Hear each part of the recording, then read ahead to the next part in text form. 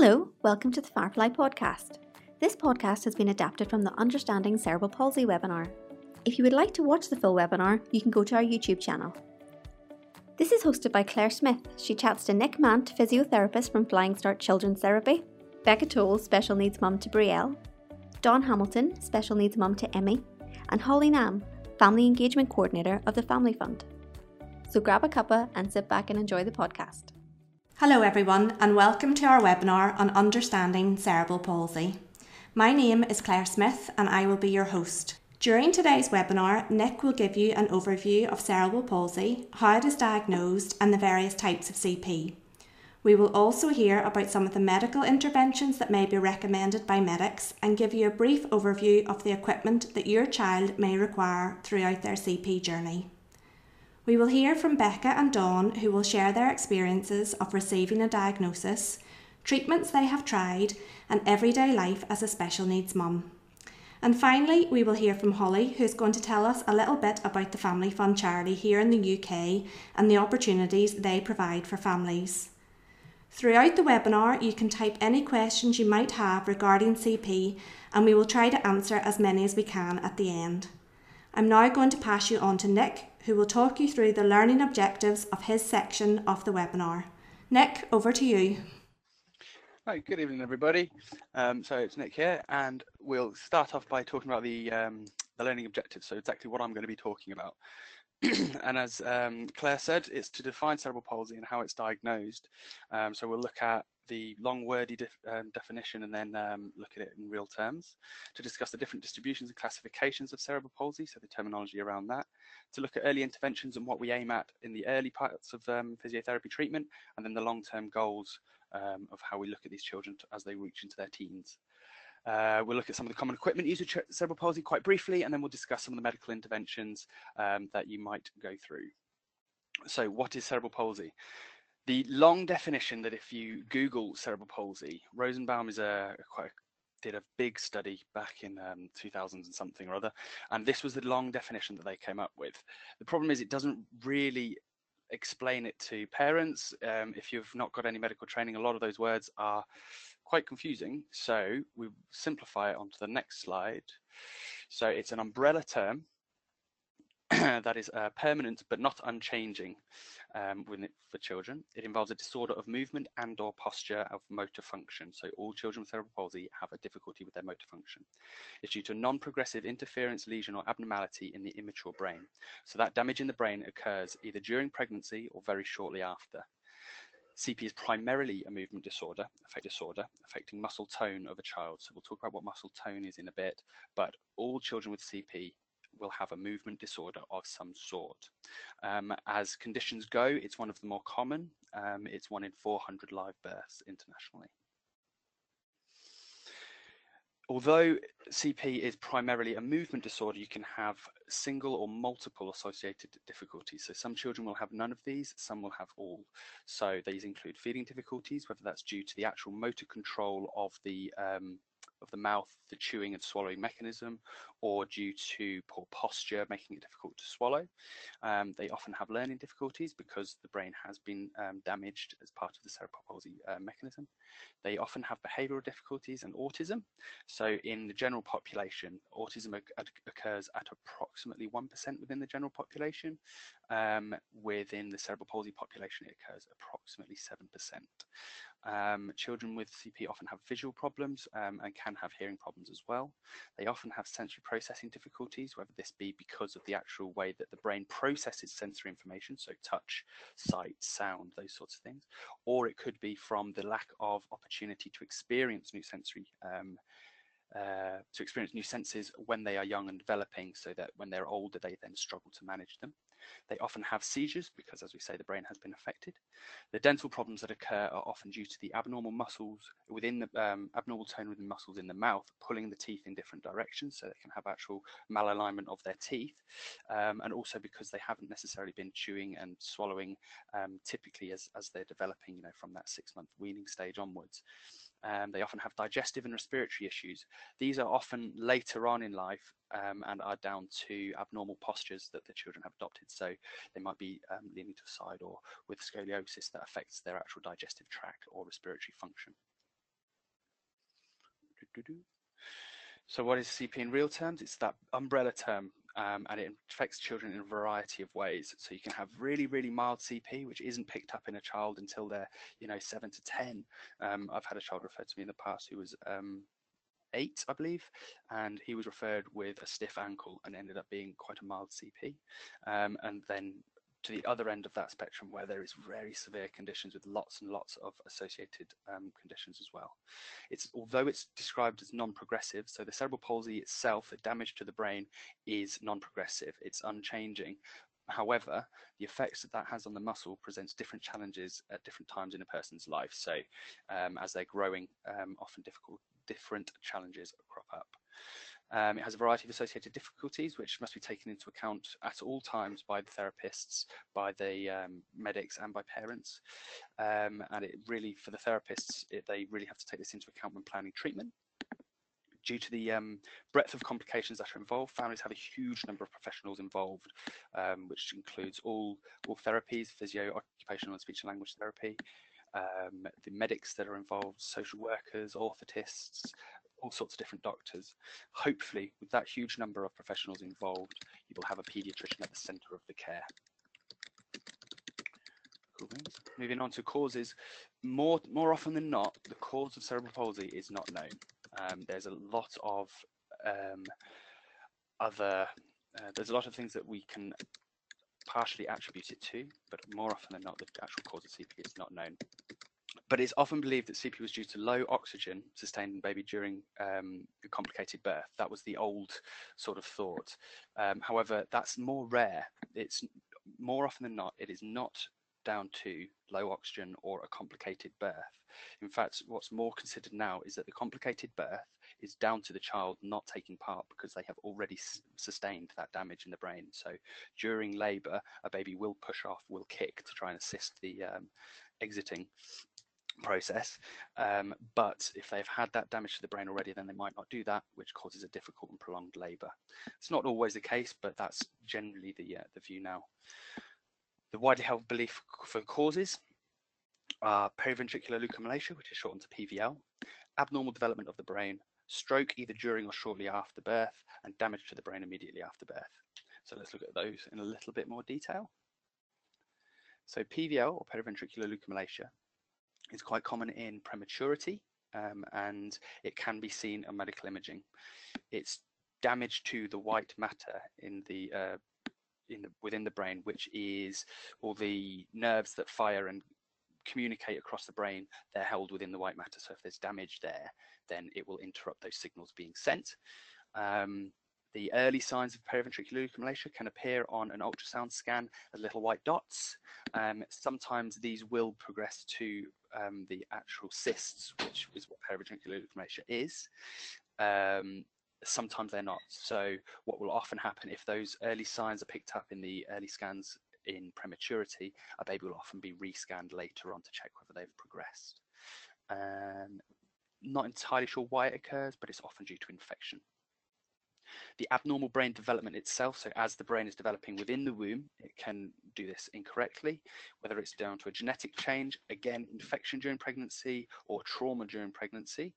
And this can cause changes such as, so the brain is in two halves, and if that central sort of divide doesn't form, that's a condition which can lead to cerebral palsy, or just other genetic changes.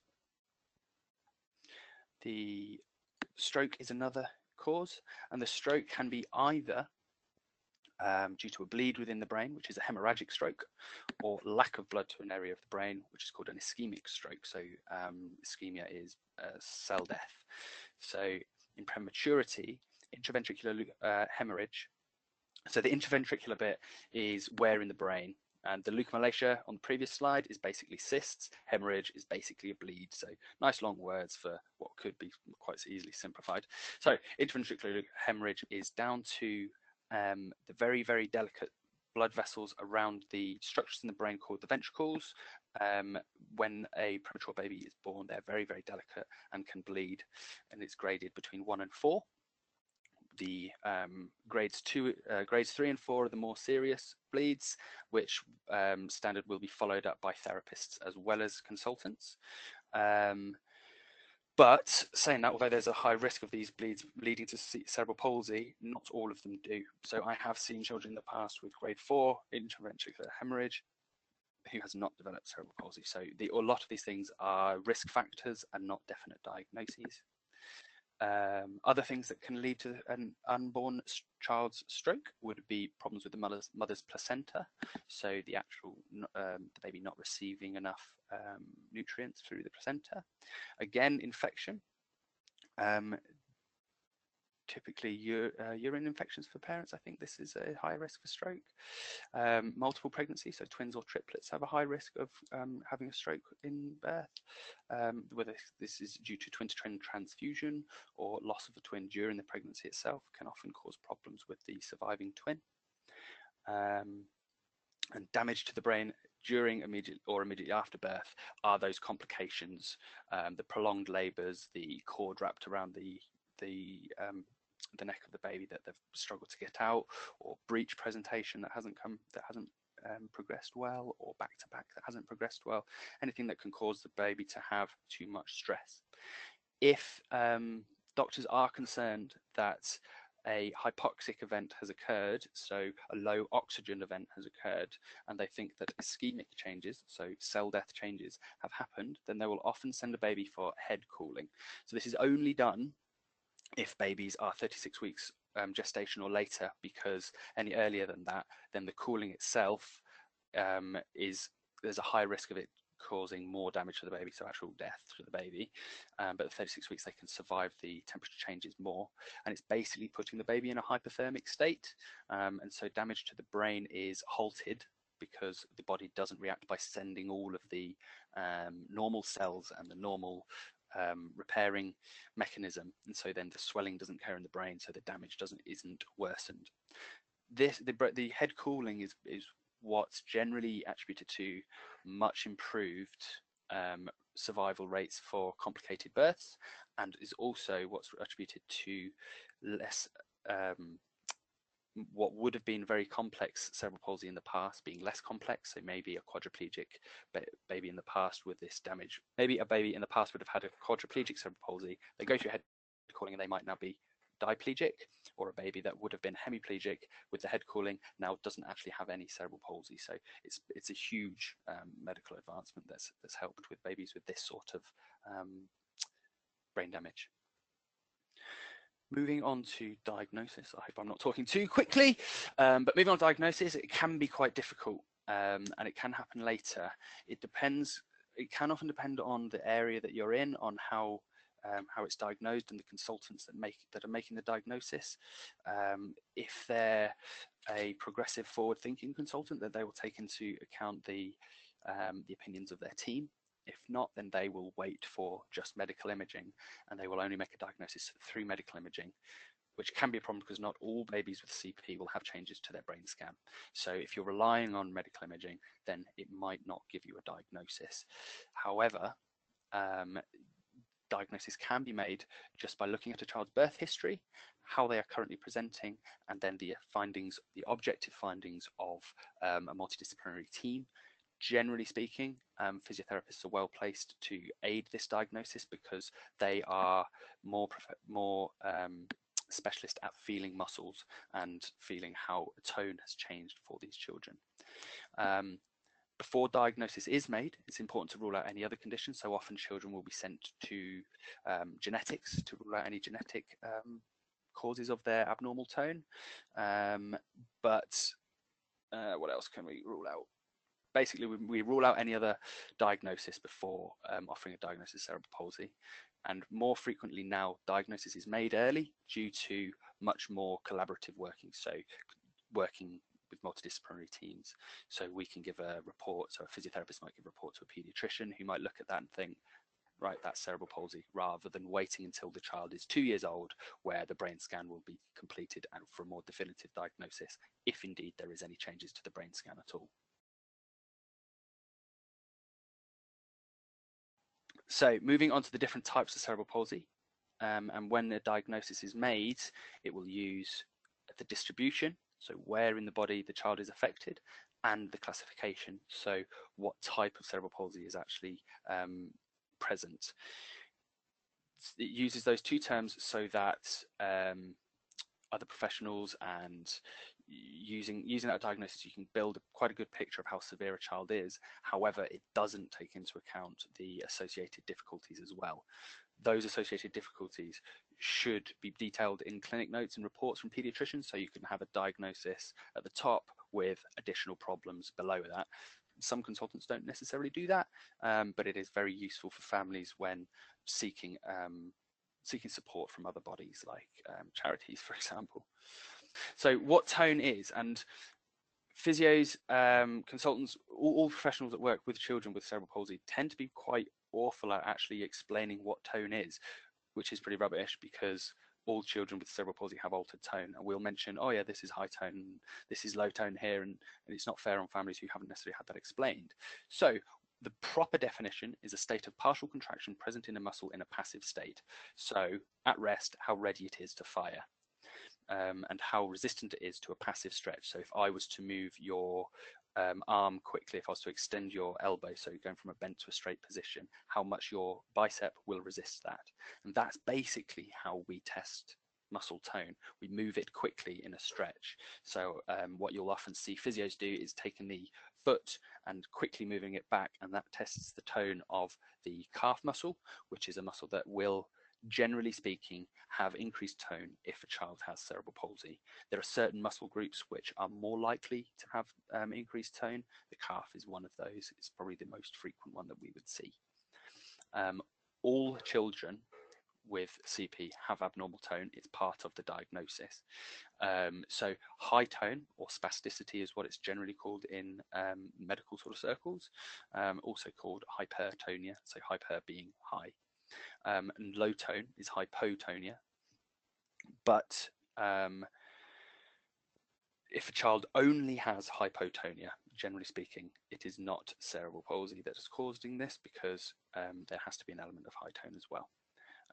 Some children with CP will have very tone, so at times it will be high and low, or they might have low tone in one part of their body compared to high tone elsewhere. Quite commonly, we see low tone in the trunk, so in the body, so the child might struggle to hold themselves up, and high tone in their arms and legs, or legs. So onto the distribution. The common term, I need a drink first. The common terminology over here, at least, is hemiplegia, where it affects one side of the body, the nice image below. Diplegia is just your legs, and quadriplegia, all four limbs. That's sort of the classic terminology, but more modern is coming through, and as Europe work together to try and help classify cerebral palsy and collate data to get us a better picture of how it's affecting populations, the terminology that should be used, but often isn't, is unilateral, which is your hemiplegia, because it obviously affects one side of your body, and your bilateral, which sums up your diplegics and your quadriplegics. The bilateral is often more useful because olden day CP that was diplegic, their arms would barely be affected, but with more progress through medical intervention being improved, now what used to be quadriplegics present more like a diplegic because their arms aren't as affected. However, their arms are still affected, so when doing more complicated tasks, the tone in their arms will go up.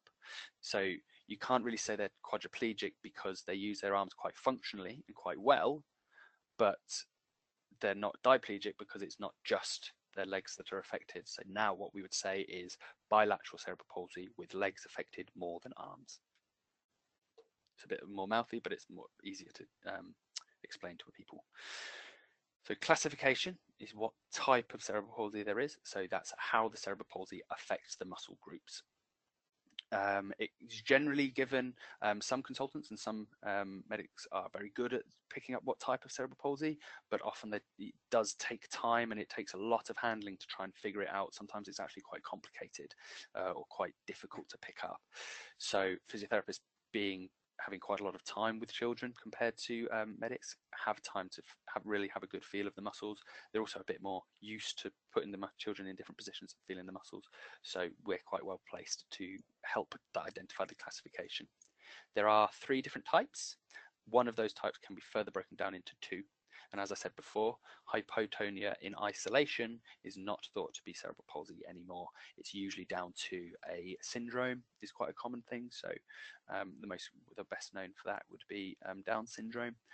Those children are generally hypotonic, so they're quite bendy and quite floppy. So the most common type of cerebral palsy is spastic cerebral palsy, and that is the more preferred term rather than hypertonic, and it is still a widely used term. It's where the muscle tone in the limbs is persistently raised, so it rarely drops to that low tone floppy state. It's generally held quite high tone when the child is awake. Generally speaking, if a child's asleep, their tone will drop, and that's true for everybody. Another important thing for tone, it's present in everyone. So we all have a certain degree of muscle tone, and that varies between person to person. So I personally am relatively low tone, side of normal. So I will slouch, I will lean against walls. And those are the type of people which are generally low tone. The ones which you see that sit with a bolt upright posture or never seem to relax, they are generally the people with, on the normal scale, are the high side of it. So a person should not be atonic, so without tone. So if you're seeing in clinic notes that they are without tone or things like that, they've got it wrong, because everyone has it. If they have got atonia, then you're very worried. So moving back onto this, the spastic cerebral palsies will, oh no, back up. Yeah, so the movements that you'll see with spastic cerebral palsy are very stereotypical, so they will be quite similar between one child and another. So an arm, you'll see that classic arm picture of a child with cerebral palsy, their arm flexed and the wrist bent and the hand in a sort of bent position. We can generally spot that type of position or that posture and know that a child will be a spastic cerebral palsy. Any sort of excitement will increase that tone. So if a child tries to, if a child comes up against gravity, so does more standing activities, then their tone can increase. Children can present with abnormal tone, and we'll have to wait until they starting to move up against gravity before we know how high it's going to be. It's almost like a waiting game. We know we suspect it's going to be raised, but it's not necessarily until they try standing activities that you'll actually see how high it is or see how severe it is. But those sorts of activities will increase it. Extremes in temperature often increase it, especially extreme cold. Sudden sounds, sudden noises will often increase tone. And music can be used. So if it's calming, relaxing music, that might lower tone. If it's fast-paced music, it might increase it. High tone, children with high tone in their muscles, they are not strong muscles. So we often hear parents saying, oh, they're really strong in their legs. And if that's using tone, then it's not necessarily strength, it's uncontrolled contraction. So if you actually manage to get that child working against resistance, so doing an exercise to, I don't know, push their leg away or stand up, they might really, really struggle to do that activity because the muscle itself is very, very weak. And then what the child might then do is use their tone, so they'll switch on because they'll try and the tone will come up and they'll stand and they'll go, oh, look, they're really strong. And it's really quite hard to explain that it's not strength per se, it's uncontrolled contraction. The medical management that we'll talk about later is generally quite good at managing spastic cerebral palsy because because it is the more common form, so we know the effects of it, and it's also more consistent, so it's always high, so we know that a medication to lower it will help, rather than being varied high-low, where the medication will help when their child's tone is high, but it'll make it worse when the child's tone is low. Next, we have dyskinetic cerebral palsy, which literally means abnormal movement, so dyskinesia. It's divided into two further groups, and that's often how the diagnosis is given. So it will be given as either dystonic or athetoid rather than dyskinetic. But again, that depends on your consultant. And in truth, it doesn't really matter if the diagnosis is given as dyskinetic or dystonic or athetoid, because they're all they're treated in very similar ways medically. So dystonic cerebral palsy will present, and children's, so their tone will range from very, very low to very, very high, and they will get in these extreme, and it's often quite distressing for people to see the postures that these children will get them in, because they will be, fully extended elbows to the point that the elbow is bending backwards, twisted all the way in or all the way out with the wrist fully extended, and it just looks very, very uncomfortable. And children get stuck in those positions. If with appropriate handling, you can often, what is described as break that pattern, so we can ease the wrist into a bent position and take that arm out of that stuck pattern, but then the tone underneath that then goes very low, so a child will use that tone and be really, really rigid and stuck and up against gravity and holding their head maybe, and it might be pushed back, but then they're not doing it appropriately, so we try and help them into a more appropriate and a more pleasant, comfortable standing position, but that tone then drops and they flop.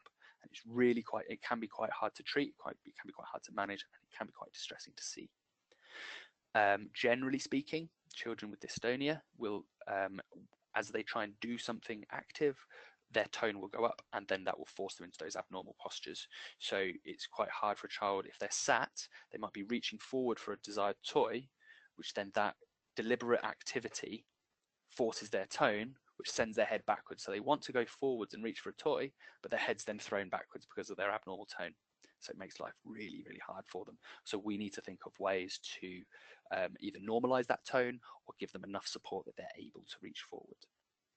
Initially, when the children are young, or dystonic children are young, they will adopt quite varied postures. So unlike the spastic cerebral palsy, where their arms or their legs will all, generally speaking, go the same way, dystonic children will go in lots of different ways when they're young.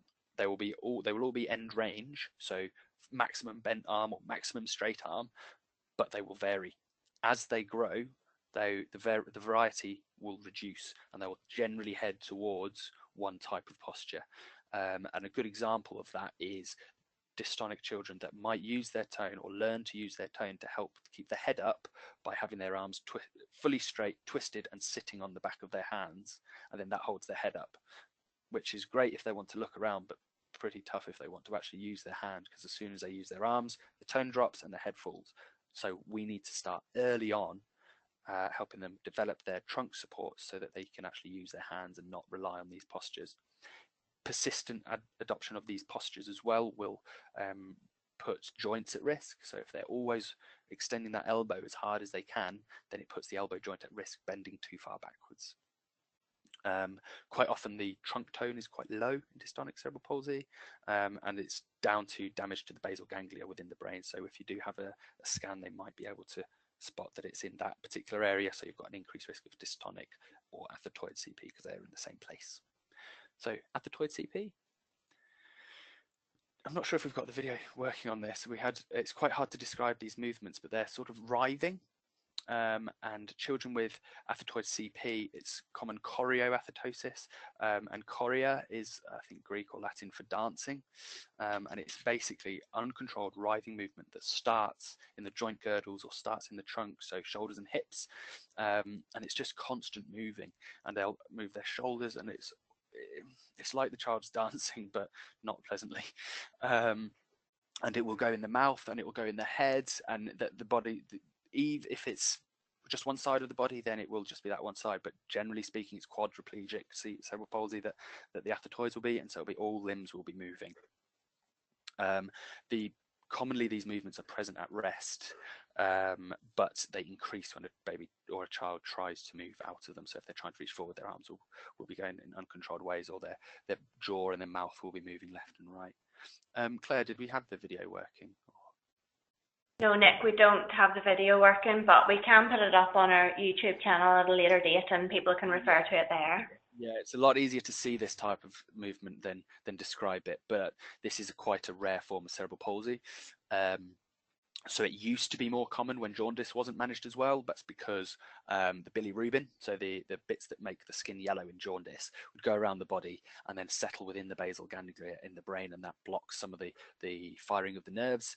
But with the more modern management of simply phototherapy, so putting babies under UV light, that breaks down the bilirubin and stops it from taking place in the from settling down in the brain. So in some countries where they might not pick up the jaundice as quickly, they do have a higher incidence of athetoid CP.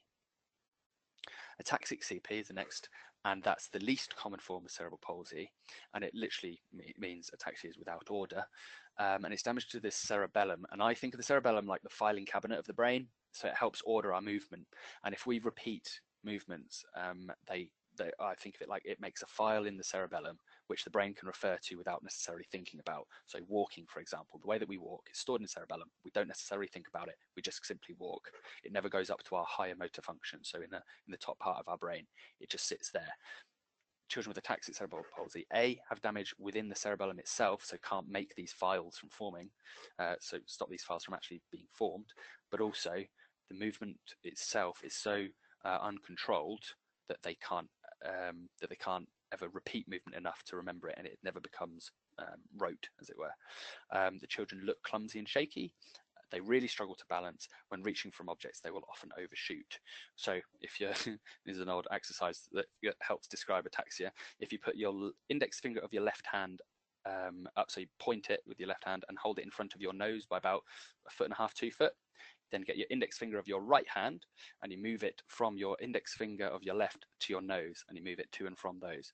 A child with ataxic cerebral palsy, when they're reaching for that index finger on their left, their arm would weigh from left to right, they would overshoot it, they would miss it, and they'd keep coming backwards. And when going towards their nose, they'd miss their nose, they'd get in their mouth, they'd poke their cheek, that sort of thing. But children with what's commonly seen in ataxic cerebral palsy is that they keep trying over and over. They don't get as frustrated as we would with the failing of the movement. So if they're trying to stand, they'll be really, really wobbly, they'll try and take a step, be really uncontrolled and fall over, and then they'll get back up and try again.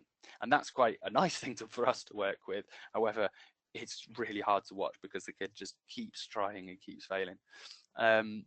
And obviously, like any form of cerebral palsy, it can vary in its severity and be quite mild and hard to notice the reason behind it. So the milder ones will present as a clumsy child, and they might think that they've got developmental coordination delay or something like that, when in fact it's ataxic cerebral palsy. The more serious ones are the more serious children with ataxic cerebral palsy are chair-bound and struggle to reach for objects.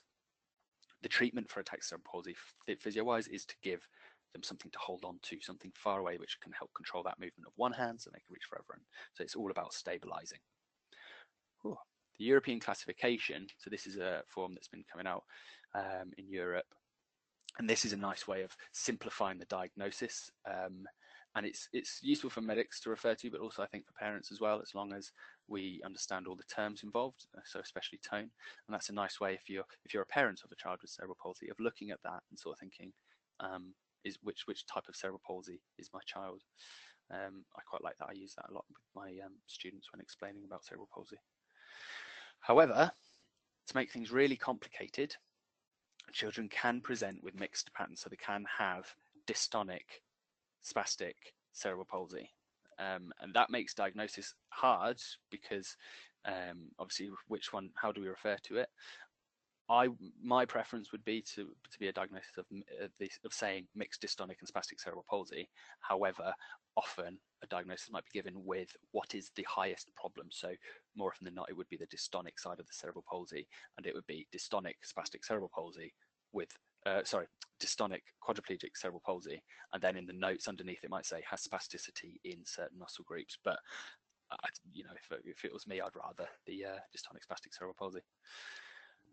Whew. So what do we look at? We know that early intervention is one of the main things that helps children with cerebral palsy in long-term outcomes, because we can get those early building blocks in place. So being collaborative with all the professionals that would give help at that certain particular time. So it would be the physiotherapist, the occupational therapist, the speech and language therapist when that time comes, to help develop normal movement patterns or typical movement patterns, and preventing the child from being reliant on their tone to achieve. So for example, a child with dystonic cerebral palsy might learn to roll by throwing the head backwards and just rolling backwards using gravity.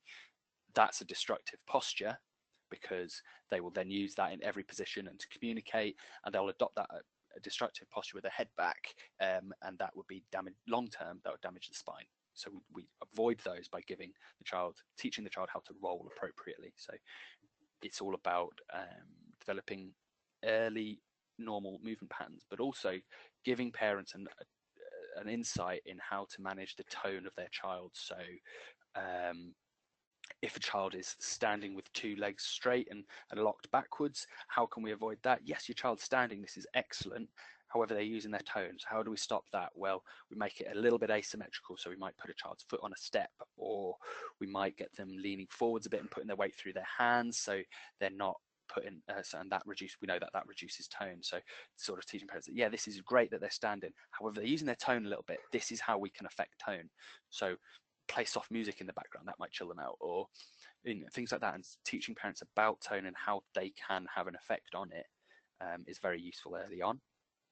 But also explaining that weekly intervention isn't enough. Often, if I was a parent of a disabled child, I would definitely want as much intervention as possible. But seeing someone once a week isn't enough, because children learn patterns of movement whenever they're playing. That's how they learn. So it's about explaining that when you're playing with a child, this is how you need to play. These are the things that you need to do as part of your daily routine, as part, not necessarily routine, as part of your just handling of your child, because otherwise they will learn the ways that their body's sending them first. Because if they're not thinking about it, and every time that they try and reach forward, the head goes back, the head is going to go back. So let's hold it forwards and let them learn to reach forwards properly. Then, as we get older, although the long-term goal is obviously to improve quality of life and maximize a child's ability and inclusion, we know that the persistent effect that tone has on the body structures means that their hips and their spine are at risk. In days gone by, you used to get a diagnosis, and during the diagnosis, the consultant might say, children with cerebral palsy dislocate their hips, they get scoliosis, and they would explain to you that your child will get these postural deformities. However, research shows frequently do, in the UK, the new drive is for a thing called CPIPs to be done, which is a way of measuring joint ranges of movements. Or some trusts use just contracture screening, which is what we used to do until CPIPs came along. And also there are other ways of monitoring a body shape, such as the Goldsmith measures, which monitor a child's posture. And if we know that with adequate monitoring, that if something starts to go wrong, then we can look at what we're doing, whether it's enough to maintain this child's posture. Because if a hip starts to dislocate, then what else can you do? Do you need to put in an extra sleep system? Do you need to change the seat that they're in? Do you need to do anything different to prevent that from happening? And if it's done adequately, we know that we can prevent these things. We know that from experience. Locally, we got the rate of dislocated hips down to 0 at one point. So if all children with cerebral palsy dislocate their hips like it used to be thought, then we would have technically had no children with cerebral palsy, and we've got hundreds. So we know that we can prevent that. So that must be highlighted to people and must be iterated. The way that's done is through 24-hour postural care. So with the various equipment that we give, we look at 24-hour postural care. I'm not going to go on too much about it because that's a webinar in itself talking about postural care. But that's what, if you want to check, ask your therapist if they're doing or adequately doing 24-hour postural care. But a lot of it is done with equipment. So moving on to equipment. So yeah, why do we use it? It's for 24-hour postural care largely, but it's also to ensure that the child's inclusion is maximized, and to ensure that they've got maximum access to their environment, but also to ensure that they can develop typical or normal movement patterns as well. So the Upsy, for example, does steps nicely. The play pack is great, or Lucky Early Activity Set, when they're in for the early intervention side, helps us support a child in position so they can develop typical movement patterns. The other common equipment that's used, so often orthotics are given. So this might be specialist footwear, it might be splints, all those sorts of things. In the UK, we don't give helmets for head shape. We will give them for safety reasons. Other things include wheelchairs, postural supports. So that's like your play packs or your early activity sets. So to ensure that a child's, when they move, they do it in typical ways rather than relying on their tonal patterns. Standing frames are essential for a child's hips to develop, because hips start very, very shallow, and the top of the femur isn't connected to the shaft of it through anything but a bit of cartilage, and it's only through weight bearing that the hips develop. So we need to make sure that standing frames are given anywhere between 1 year and 2 years, because that's 1 year and 2 years, because that's generally when a child who is developing typically would start to stand. So that's when we look at giving standing frames. Walking aids, depending on which ones depending when is appropriate to be given your child. Sleep systems are to maintain that child's posture during the long sleeps that they have, but also augmentative and alternative communication, so AAC to help a child communicate. And iPads are becoming more and more popular in that sort of sense where possible. So talking about the medical interventions, generally speaking, they're used to, there are lots of medical interventions to help with epilepsy and all those sorts of things, but I wouldn't have much of a clue about that. So I'm going to talk about the ones that help control abnormal tone. It's a very specialised area of medicine. Locally, we have a spasticity management clinic in, well, it'd be Leeds, but a tertiary centre where children are referred to. There are some which doctors might try first. So the baclofen is the first one I'm talking to. Doctors might try that before referring to a spasticity management clinic. But then when it gets to things like Botox or anything more serious or more high level, then they should definitely refer to those specialist sort of centres which have access to all of the medical intervention available and will be able to compare the positives and negatives of each of them. The ones that help control tones. So we'll start off with baclofen, which can be given. Next slide. Hello, Claire, is anyone there? I'll crack on, hopefully people can still hear me. So baclofen is a medication that lowers a child's overall muscle tone. It can be given for dystonic or spastic cerebral palsy, and it can be given orally or through a pump which is stored underneath the skin and provides the baclofen directly into the spinal cord. The oral tablet form, the positives of it is that it's quite simple. Obviously, you just take it as a tablet. The dosage is very easy to work out for doctors on the age and size of a child, and it can be increased and it can be played with to make sure that the child is getting the effect. It basically, the way it works is it affects the way that the nerve will talk to a muscle, and it means that more signals need to be sent to that nerve before the muscle will actually contract, so it lowers the overall tone. The oral form, because it's digested, affects the whole body, which is a bit of a negative in that it can lower a child's head and trunk control if they're struggling with that, opposed to just working on the legs if that's the area of difficulty. I will refer to legs more than arms because I'm a physio. It might also affect eye control, so children with squints, it can make their squint worse, or it can slow the child's ability to track an object, for example.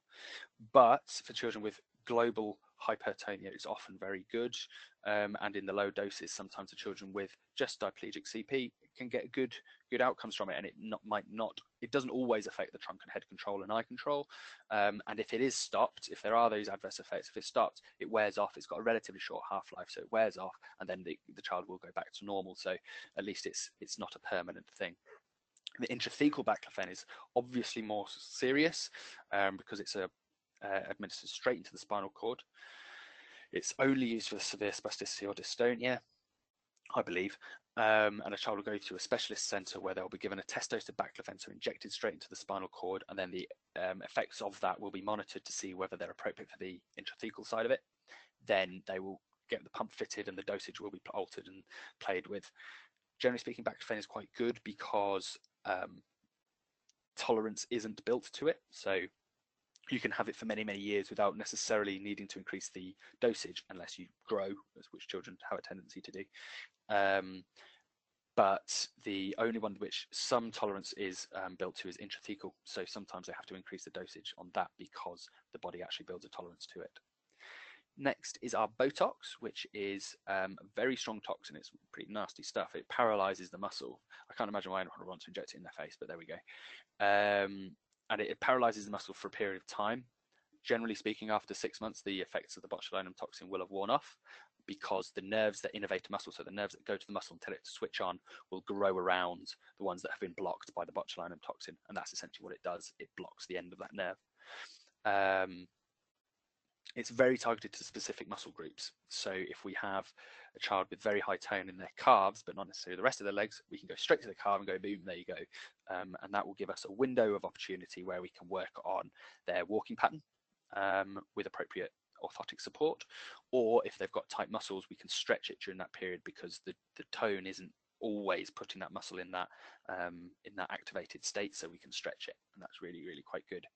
The injections are usually given ultrasound guided, so they'll actually see the muscle that they're injecting in via ultrasound. And it's usually given with Entonox, so gas and air for the anesthesia. Sometimes they'll apply a cream as well to numb the skin.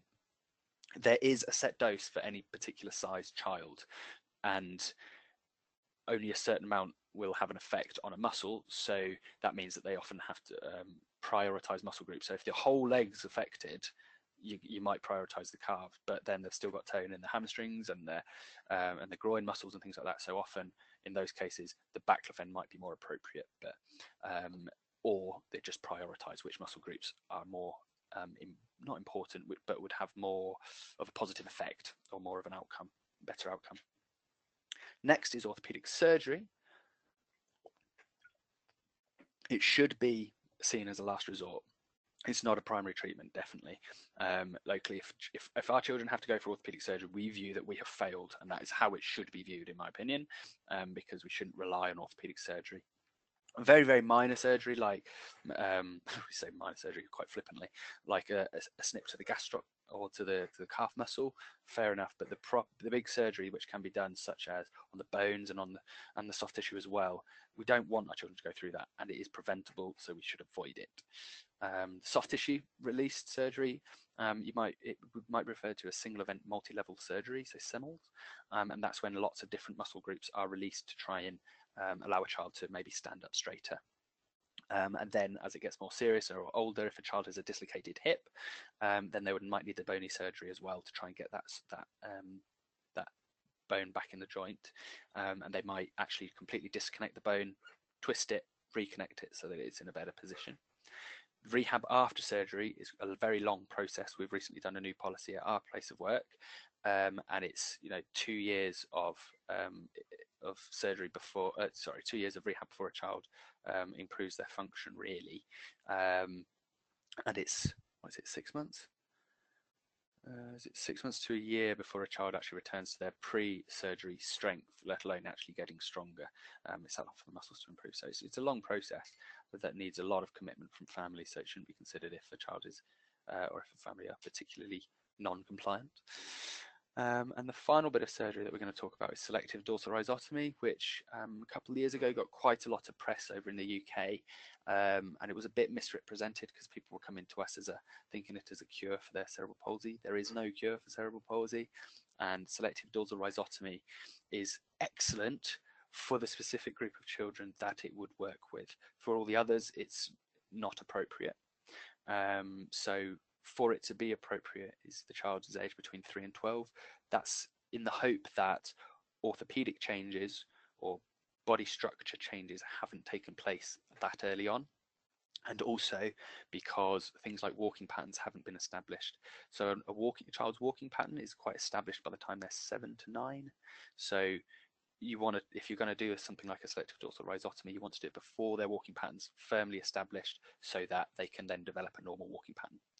The children it works with is spastic diplegics, and that's because the way that surgery is it cuts 50 to 70% of the actual spinal cord roots, so the bits that come out of the spine, out of your vertebrae.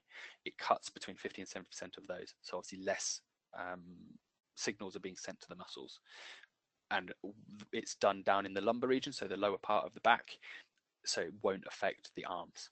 So that's why it has to be the spastic diplegic or unilateral legs affected more than arms kids. The process is now seen as safe. The risks of it are persistent weakness in the legs and incontinence, but it's so well done now that those are quite rare. This is the group in studies have shown that the permanent reduction in limb tone in this child has a very positive outcome if the SDR is carried out early in that small population that it's suitable for. I've treated 2 kids that have had this.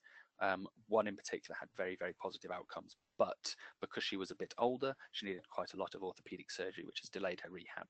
But saying that, she has done very, very well, and whereas previously would never have walked without any form, would never have walked without a loss of support or with a walking aid is now able to walk without a walking aid very short distances. She still needs that walking aid for any functional walking, but we can walk across a lounge, and that would have been unheard of before. So for the children that it's appropriate for, this is amazing, but it is not for many. It's for a very small part of the cerebral palsy population. And I think that's enough of my rambling. Wow, thank you so much, Nick. That was an awful lot for you to get through this evening. We've got a few questions coming in for you, so I'm going to take those first and give others who are on the line a chance to ask some as well. So we've got a question in from Catherine, and it's really about here in the UK. She's wondering, is it usually health visitors who would make referrals for preschool children causing concern? She's worried that if this is the case, then there's potentially going to be a lot of children who can be missed. It depends on where you are. It's a bit of a difficult question. I'll talk for locally for our area. Yes, it can be health visitors that you mentioned. Yes, health visitors. So the health visitors can use I'm going to talk very UK, the Red Book and the 2-year assessment and things like that to try and identify children who are delayed. And yes, they would be one sort of referral. If there are concerns of delay, then children will often go to their GP, and they might make the referral to us, and then we could refer on to consultants, or the GPs will frequently refer direct to a consultant who then refers to us. The children, it depends on how accessible your services are, and it varies quite a lot. So our area, we accept referrals from parents. If they're particularly concerned, they can ring up and we can see them. Often we will direct them to a GP to eliminate any other additional problems, but if we think it's quite a classic delay, then we will see them, we will accept that referral. Whereas across the border from where I'm based, the therapy team will only accept referrals from their community paediatricians. So a child has to go through the process of a GP to paediatrician to therapy. So it's quite different depending on where you live. Yes, children can get missed, and it does depend on how good the person is you're seeing, if I'm honest, and it's as simple as that. But there are nice guidelines and things like that which identify certain areas which increase the risk of cerebral palsy. So a child that isn't sitting by the age of 8 months or walking by 18 months should get a referral to someone to be seen, because we know that's a high indicator of problems, whether that be serious or not. But yeah, the health visitors are a common form, and they should identify those problems from their specific assessment, which they carry out at set times. We've just got a question in. Anna has asked, does she get a copy of the slides? Yes, Anna, once the webinar is complete, everybody who registered will get a complete copy of all of the slides. Nick, I think that's you off the hook for this evening. I know you're going to try and stay on the line with us in case we get any more questions. If Nick has to dash off, don't worry, we'll take a note of all of the questions and he can answer those at a later stage. But thanks again, Nick, that was great. No problem.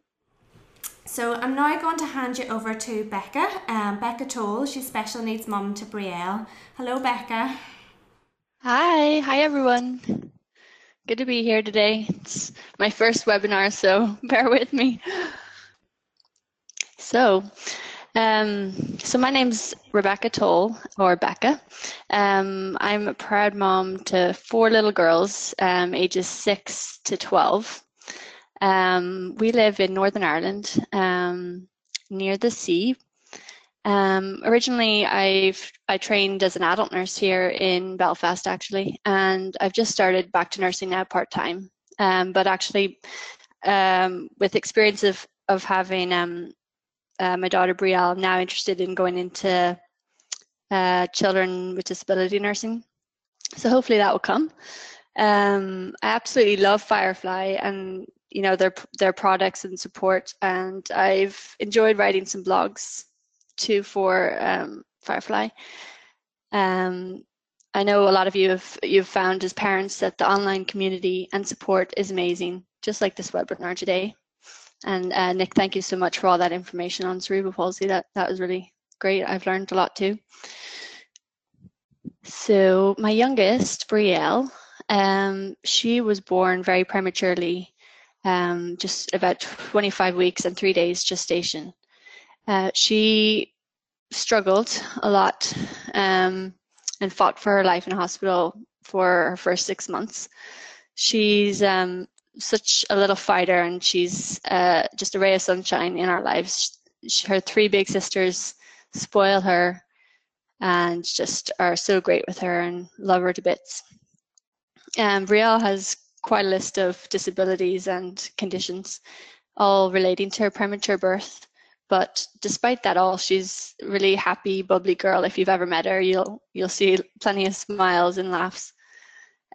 So when at her 3-week kind of CT scan after she was born very early, they saw quite a significant brain bleed, which Nick referred to. The medical term is the IVH, which is intraventricular hemorrhage, and it was, quite significant, so grade 4.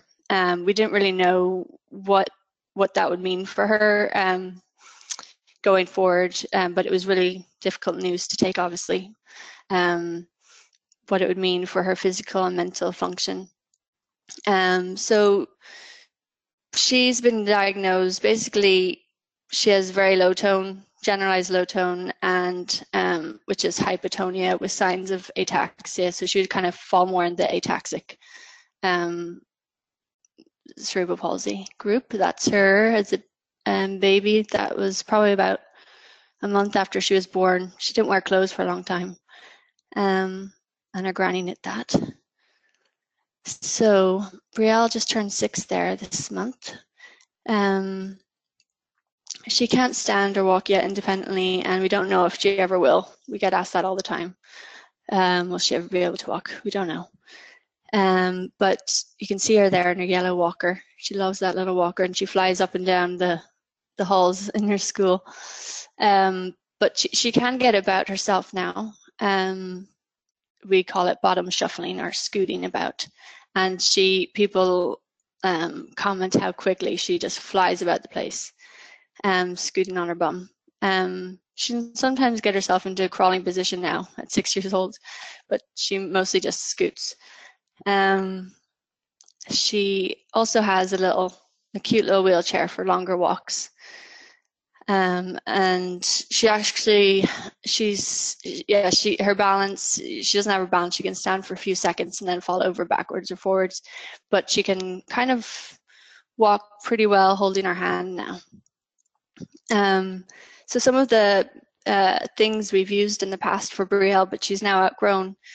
But if you have a little one who is a baby or just getting diagnosed possibly with cerebral palsy, that I would really recommend is the Lecky standing frame that you saw. Nick showed pictures of the standing frames. We had a cute pink standing frame.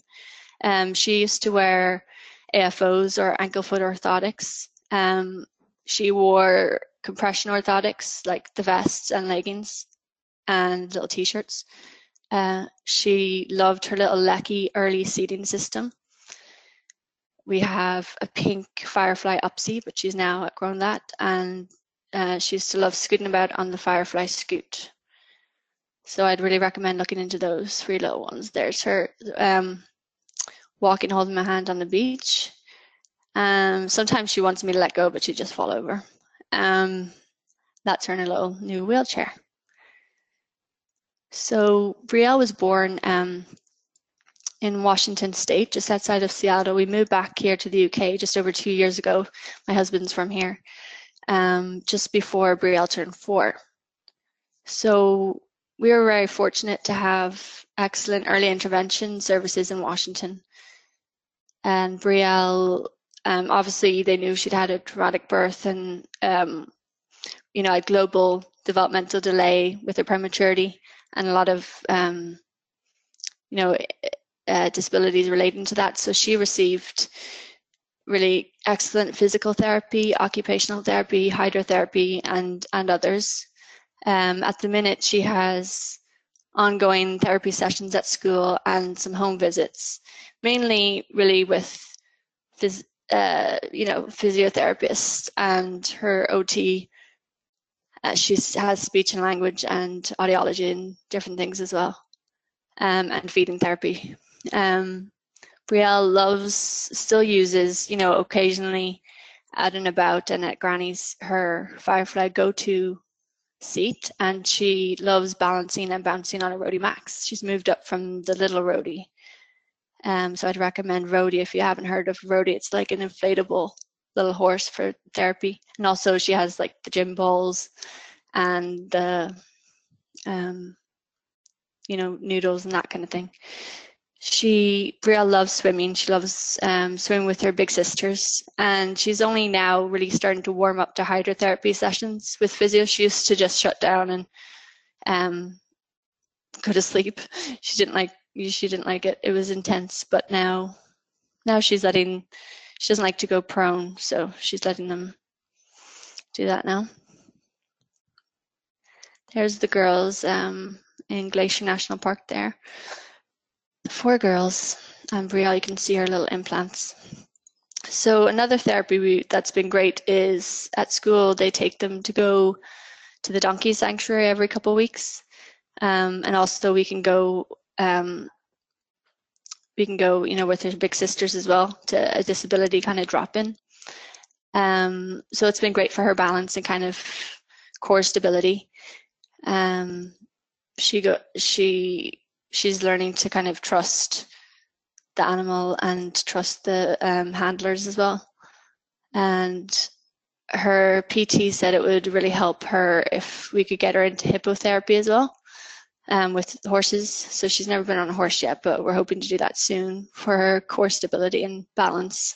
We're kind of trying to work on her to be able to stand a bit longer, and doing different exercises on the ground with that as well. Another piece of equipment that she loves is swings, whether it be at the playground, but also we have a set of indoor swings by Playaway Toy Company. And I know it's available in the US and also here in the UK, which basically is like a bar that you can fit in your doorway. And then you can stick on all these different types of swings, and like a little horse balance swing. There's a platform swing. There's a net swing, a cocoon swing, a baby bucket swing with the straps, and even a strap swing. So there's so many. If you look up Playaway Toy Company, you'll see that. So it's been really great for her to work on her balance and also communication. For her to ask for more or stop and go because she doesn't talk. So it's been good to get her to kind of encourage her to ask and sign those things to us. And she just loves that movement. It's a fun vestibular activity for her. So Brielle really loves going outdoors, as I said here, going on walks and playing at the playground. Exercise and activity are really important to her, and we just try to make any kind of therapy or balance or whatever it is, stretching, a fun thing, and make it playful for her. And as a family, we're still learning how to best support our amazing little girl, because we realize there's still so much out there for us to try. And that's just a little family selfie taken about a month ago, maybe. Thank you so much, Becca, for sharing your story and telling us a bit more about Brielle. We have a question that's come in here from you again, from Catherine. How did the compression leggings and vests help? How did they help Brielle? Okay.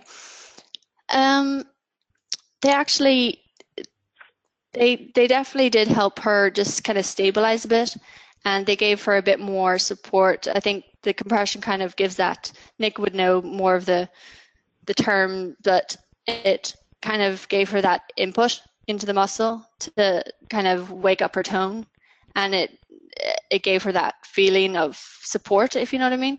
But as she's kind of grown, she did wear them for quite a while, but now she kind of the consultant and her physiotherapist feel she doesn't need them anymore.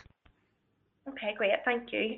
I'm definitely going to have a look at that Playaway. That sounds like an interesting product. I'd like to have it in my home too. Yeah, definitely. Okay, so I know, Becky, you're going to try and stay on the line as well, just in case we get any more questions in for you. And I'm now going to hand you over to our second mum, Dawn, who's on the other side of the ocean in California. And Dawn is mum to Emmy. Thanks, Dawn. Hello, everybody. It's just now noon here in California where I am, so I'm a little behind you all. So I actually grew up in Kansas in the middle of the United States and before coming to California. And I have a degree in journalism, and I actually had started a career in public relations and opened my own PR business about 4 years before Emerson was born. And that's kind of key because having my own business and working from home has allowed me to keep working once Emerson was born. So I do continue to work full-time from home while raising a little girl with CP. It's tough. It's tough to have a full-time job and to keep up with all of her needs, but she is our one and only, so I'm able to juggle everything. So Emerson was born full-time, at a full-term rather, at a hospital.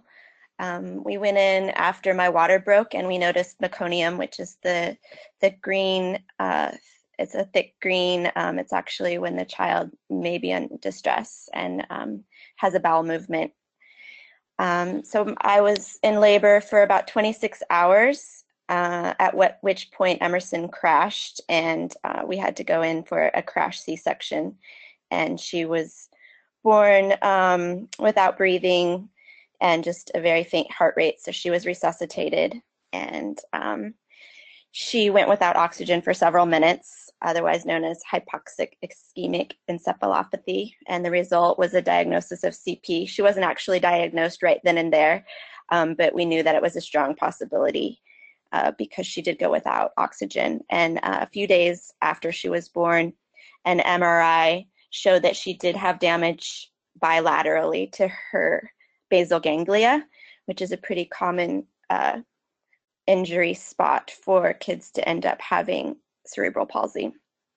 She was in the NICU for 6 weeks. She immediately had issues with breathing, feeding, seizures. She was very irritable and had trouble calming herself and didn't sleep well.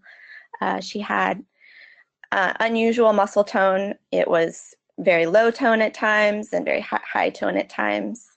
And also she wasn't responsive from a visual perspective.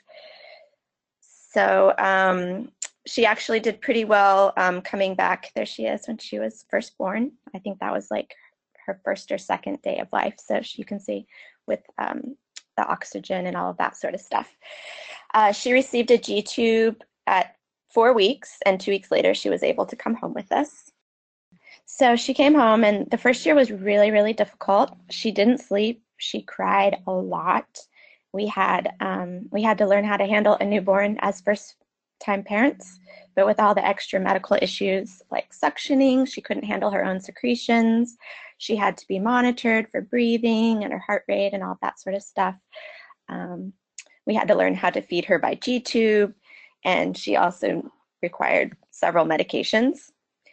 She also started doing various therapies immediately. In the United States, we have an early intervention program, and they come into our home to work with the children.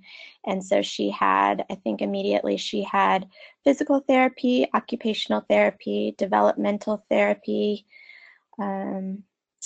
At some point she got vision therapy.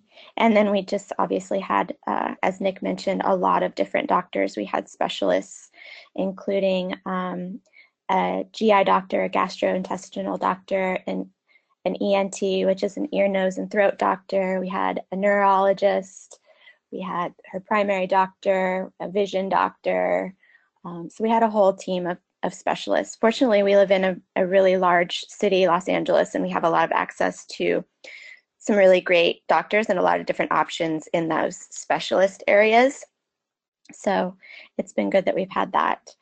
I also really started from the very beginning looking into alternative therapies, so combining with the traditional stuff, also looking at other things like cranial sacral therapy, a therapy called Cuevas Medic, that's a kind of very intense physical therapy.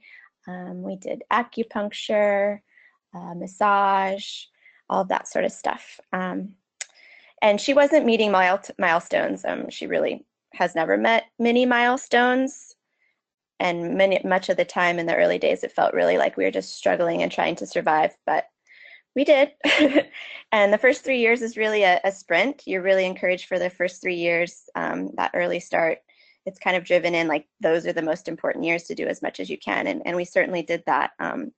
We did every therapy we could. We were at various different therapy centers in addition to getting the home therapies that we were getting.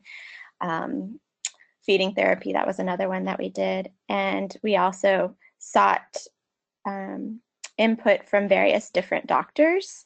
I have always been one to kind of question doctors and, know that they're just human too, and what they say is just one opinion. And so I like to consult lots of different places and just take their opinions as one of many and include that in kind of the bigger, broader scope of things. Our main goal from the beginning was really focusing on improving her physical capabilities and keeping her healthy. She did get sick a lot in the beginning. She's always had respiratory issues. So getting sick for her is life-threatening. And she spent, her first few years, she did have to go into the hospital several times for extra support. Now we really have most of the support that we need at home. We have oxygen machine, we have a pulse ox monitor so we know if she's getting proper oxygen. We have a suction machine so we can help her clear her secretions. We have breathing treatments, which she gets twice a day, every day, more when she's sick. We have a percussion vest system that helps also to keep her respiratory condition clear. We have a cough assist machine that can help her while she's, particularly if she's sick, to help her clear out her lungs. And she continues to require a feeding pump. We use a feeding pump. She gets all of her nutrition and all of her medications through her G-tube. So now when she gets sick, it's getting easier, and she's, she may still need oxygen support and that sort of stuff, but we're capable of handling it in the home. One thing in the US also, I think we have more support in terms of nursing help. So Emerson does have a nurse that assists with her care during the weekdays and actually goes to school with her now. These are both pretty current photos. These are pictures of Emerson now within the last few months, and shows you a little bit. We continue to do a lot of different therapies, and we've really found the ones that work for Emerson. And one thing I would say is that all of our kids are so different. And I get questions all the time of, does this therapy work or does this therapy work? And really, I think our philosophy has always been just to try anything and everything we can and see what works for Emerson. And two of her favorites, and ones that both help her but also that she enjoys, are hippotherapy on the horse. She loves this one, and she actually didn't love this one from the beginning. I tried hippotherapy when she was just 2 years old. I grew up riding horses and was really excited about this therapy for her, and she was not ready for it. And we tried it for several years after that occasionally, and she didn't like it, and it wasn't a good therapy for her. And just this past year we tried again, and she loved it. And so she just turned 6, like Brielle, and now she suddenly is just in love with hippotherapy, and it's probably one of the best therapies that we do for her. She has very low trunk tone and is still working on head control, and this definitely helps her build that, and she probably has her best head control and trunk control when she's on a horse. And yesterday, she rides horses on Wednesdays, which was yesterday, and she was at school and not doing her work and not very motivated, and I told her nurse to tell her she had hippotherapy after school, but only if she did her work, and suddenly she snapped to and started doing her work. Also, aquatic therapy has been great for her. She's always loved the water. She loves her bath. We have a pool at home, so she's able, when it's warm enough, to use that. And we found a great physical therapist who specializes in aquatic therapy, so we do that on the weekends, and it's been a great therapy for her as well. Okay, so we're going to backtrack a little bit back. So once we learned Emerson had this diagnosis of HIE, and we knew she would probably end up having cerebral palsy, I was searching endlessly for support and information and wanting to know where to go and who could help and what was going to happen to my child and what to expect and all that sort of stuff. And fortunately, in this day and age, there's the internet and there's Facebook, and both kind of became my lifeline. And for me especially, Facebook has been a place to connect with other parents, and I find them to be my most important resource.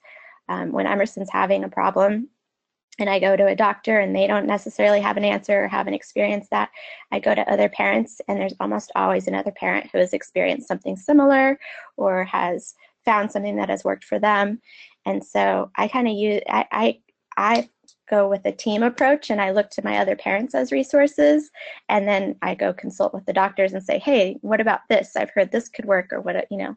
And most of the doctors that we work with are very collaborative with me, and you know, honestly, I've had a few doctors who weren't, and I've fired them and found new doctors who value my opinion, because as a parent, we really know our children the best. And so I look for doctors to be willing to collaborate with me.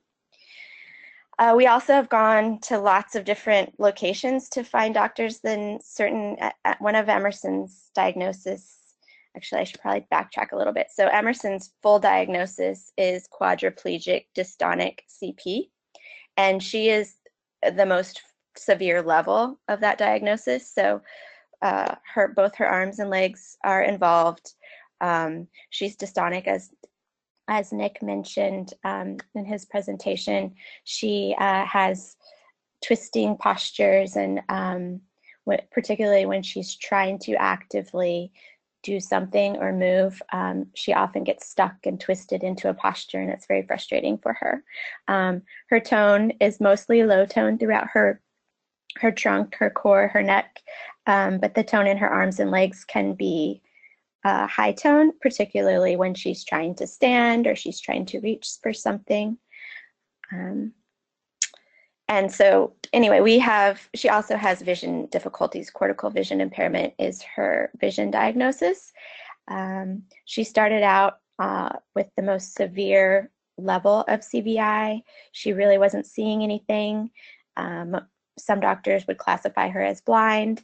She didn't track. She didn't look you in the eyes. And we worked really hard on her vision, including going to one of the CVI specialists in the world. Her name is Dr. Christine Roman Lancy, and she's in Pittsburgh, Pennsylvania. And she really can help identify exactly what level your child is at on the scale, the CVI scale, and help improve. So children with cortical vision impairment, it's not actually a vision disorder so much as it's when the child sees something, the translation to the brain is not accurate, so they see things differently.